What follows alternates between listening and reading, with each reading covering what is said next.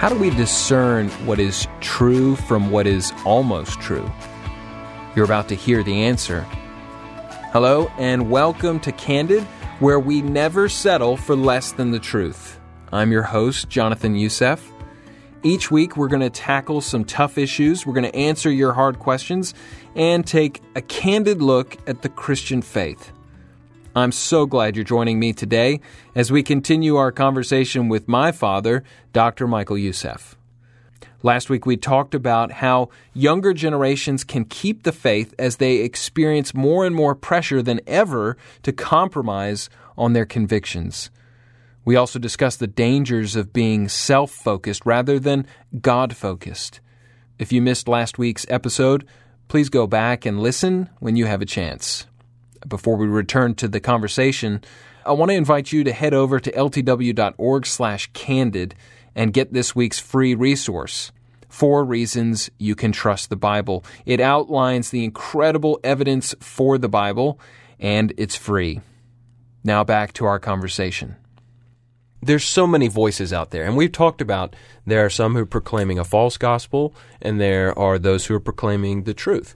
But for a new believer, for someone who grew up in the church but wasn't paying attention when they were younger, it can be hard to discern the right voices from the wrong voices.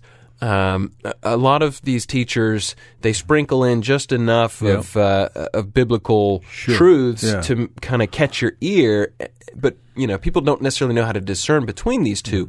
Who do we listen to, and what is it that we trust, and how can we place our trust in these things? I think you remember this, and I used to say that when you're growing up, and that the one thing you must always pray for is the gift of discernment. I think if there is a desperate need, and I'm talking about desperate need in the church today, is discernment. There are so many Christian leaders who are not discerning. To me, they are like 50-year-old man who's blowing bubbles, or as they say in Australia and England, blowing raspberries, you know what I mean, just kind of acting like children. That's because they have no discernment. But discernment is something that God, I believe with all my heart, wants to give every one of His children. That's why Paul said, I pray for you so that you may mature. What is it maturing? It's discerning.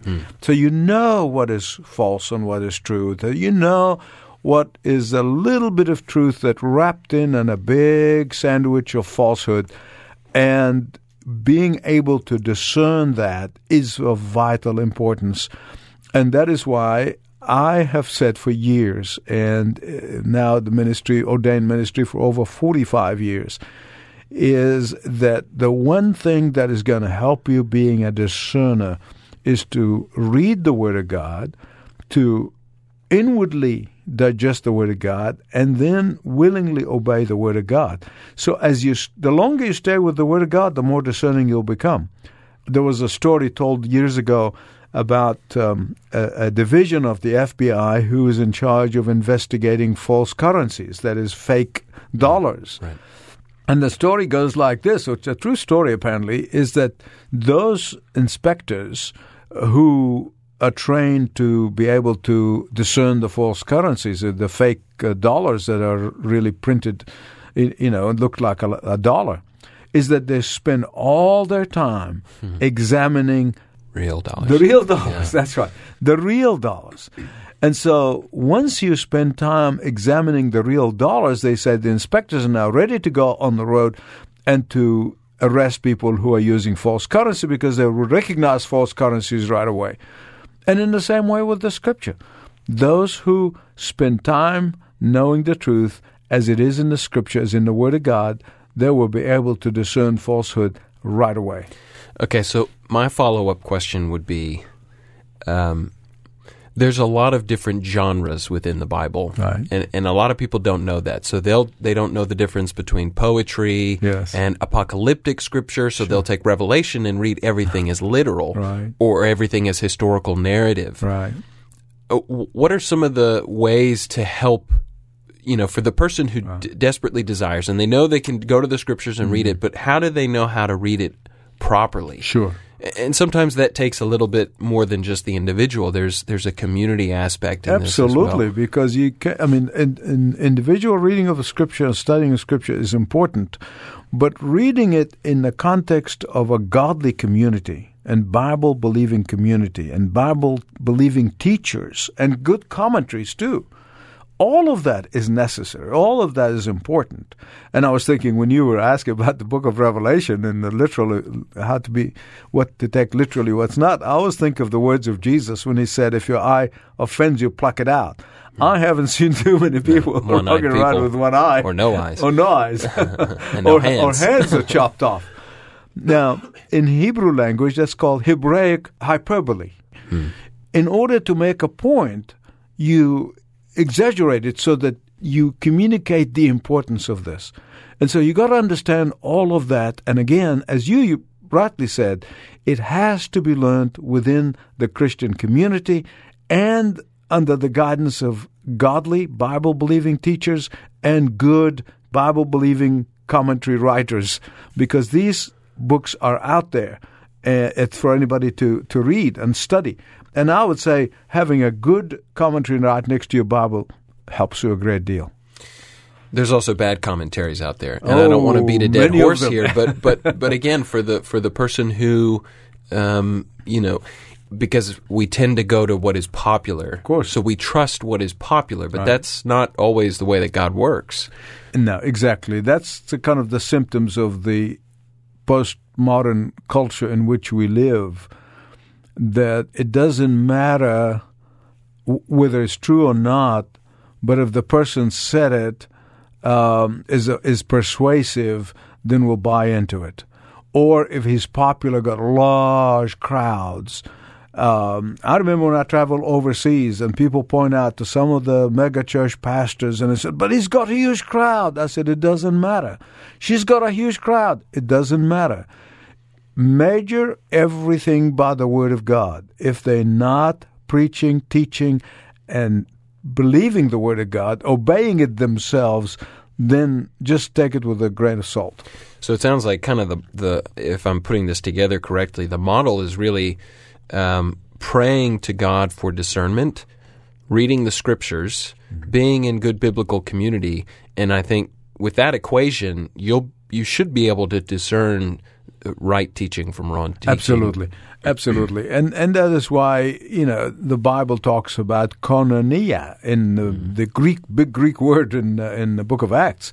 It is in that fellowship, intimacy with Christ and with other Christ's children, followers, is very important for my growth. You take a log of wood, you take it out of a fire, roaring fire in a fireplace, and you take that one log and put it aside by itself, it will die quickly. And that is why we are not called to be out of the fireplace without the other logs so we can burn for Christ and burn in Christ much better. I wanted to ask you, because I think one of the cultural issues that Christians are facing today is that accusation, that comment that your worldview is hateful. You're myopic. You're stuck in the past. Sure. These sorts of accusations, and then some of the debates I watch, then they say, "Well, no one's saying that," but certainly Christians are feeling that. Right. What does it mean to be truly loving your neighbor? Yeah. Right. Again, I go back to what we said earlier about the fruit, and the fruit is that I love people who are sinners. Who are doing things that are ungodly. And if one of my neighbors who are like that is in trouble, I'm the first person to roll my sleeve and help them. I have done that actually several times. And that's really the way to show my love. But to go back to what you're saying, what Satan does, he loves to take haters and say to the loving Christian, you the hater. You see, it's just like taking your finger, put it in your eye, and say, ouch. Mm-hmm. You've taken my finger. I didn't want you to take my finger. Yeah. You grabbed my finger and put it in your own eye. Right. But this is really what's happening. The only way Satan can confuse people is by mixing up truth with fiction. And particularly Christians who are Bible-believing Christians, they are the ones who are going to be falsely accused. Falsely accused. Let me repeat this. Falsely accused. But don't let that intimidate you, because you know your heart. God knows your heart, and you know that God knows your heart, and that's really what matters. That brothers and sisters in Christ know your heart, and that really what matters. Now, beyond that, if they say these things in order to intimidate us, in order to whip us into shape so that we may agree with them and cease to call sin, sin, then that's exactly they accomplished what Satan wants them to accomplish. But this is a time where we stand firm, strong, saying we love people, but we will never love sin. And here's the thing. We don't love sin in our lives. It's not just not loving sin in somebody else's life. Sure. And this is where the accusation of hypocrisy is. A person living in shambles, but then he condemns other people who are sinners. No, we hate sin in our own lives first, and then we hate it everywhere else. But nonetheless, we still love the individual. We'll never cease from loving them, no matter what they call us. What makes it worth it? What makes it worth taking the brunt of these attacks and trying to march those out to the person who's sort of maybe sitting on the fence post and they're not really sure which side to fall on? It is worth everything, because I don't care how long this life may be. As you and I know, we've seen young people die.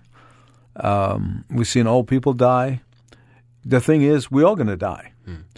But the question I want everyone to ask themselves, what will I say to Jesus on that what I call the audience of one? Each one of us is going to have it.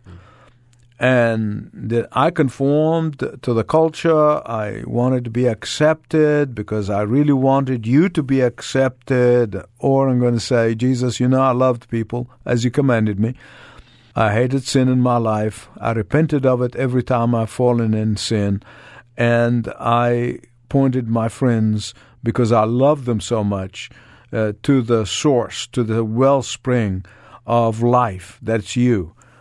And so it is worth it, because eternity, somebody told me years ago, eternity is a very, very, very, very, very long time. It's not 50, 60, 70, 80 years. It is for eternity. It's forever and ever and ever. And that, to me, makes it worth it. I always liken it to an ambassador. An ambassador from, say, a third world country, with the conditions are not all that great, but they're, say, ambassador to London or Washington or one of the European cities.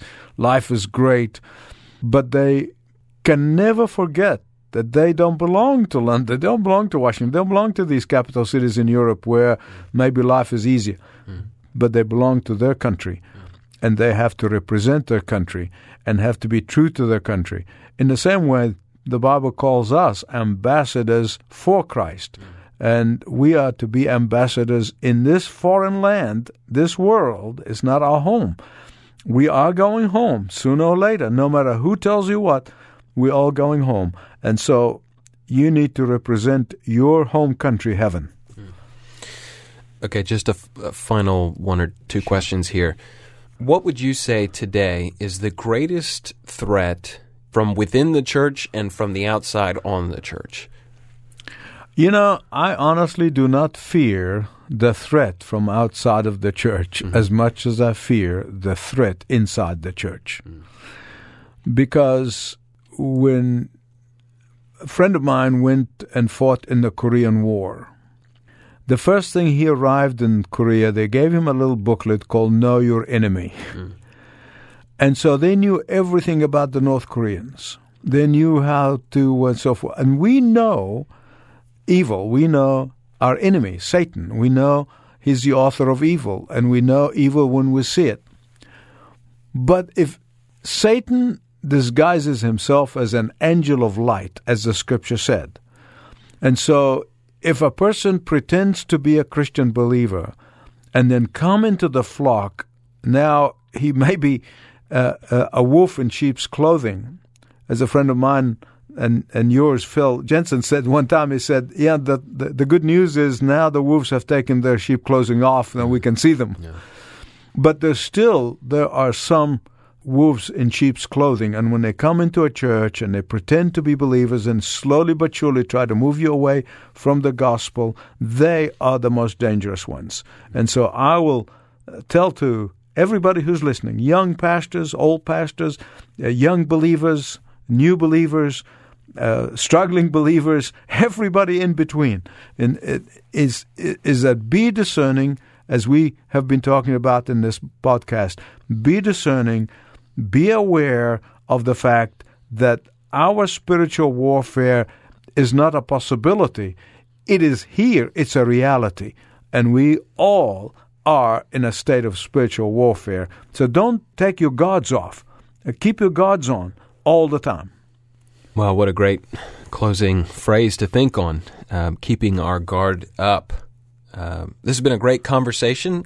I would certainly love to have you back, with your time permitting. Thank you. And we're going to try and get questions from our listeners, and I know they want to hear from you. So hopefully in the future we can compile some of those questions, and maybe you and I can sit down and run through those. Sure. If you have questions for Dad, for Dr. Youssef, please visit ltw.org/candid, ltw.org/candid, and share them with us.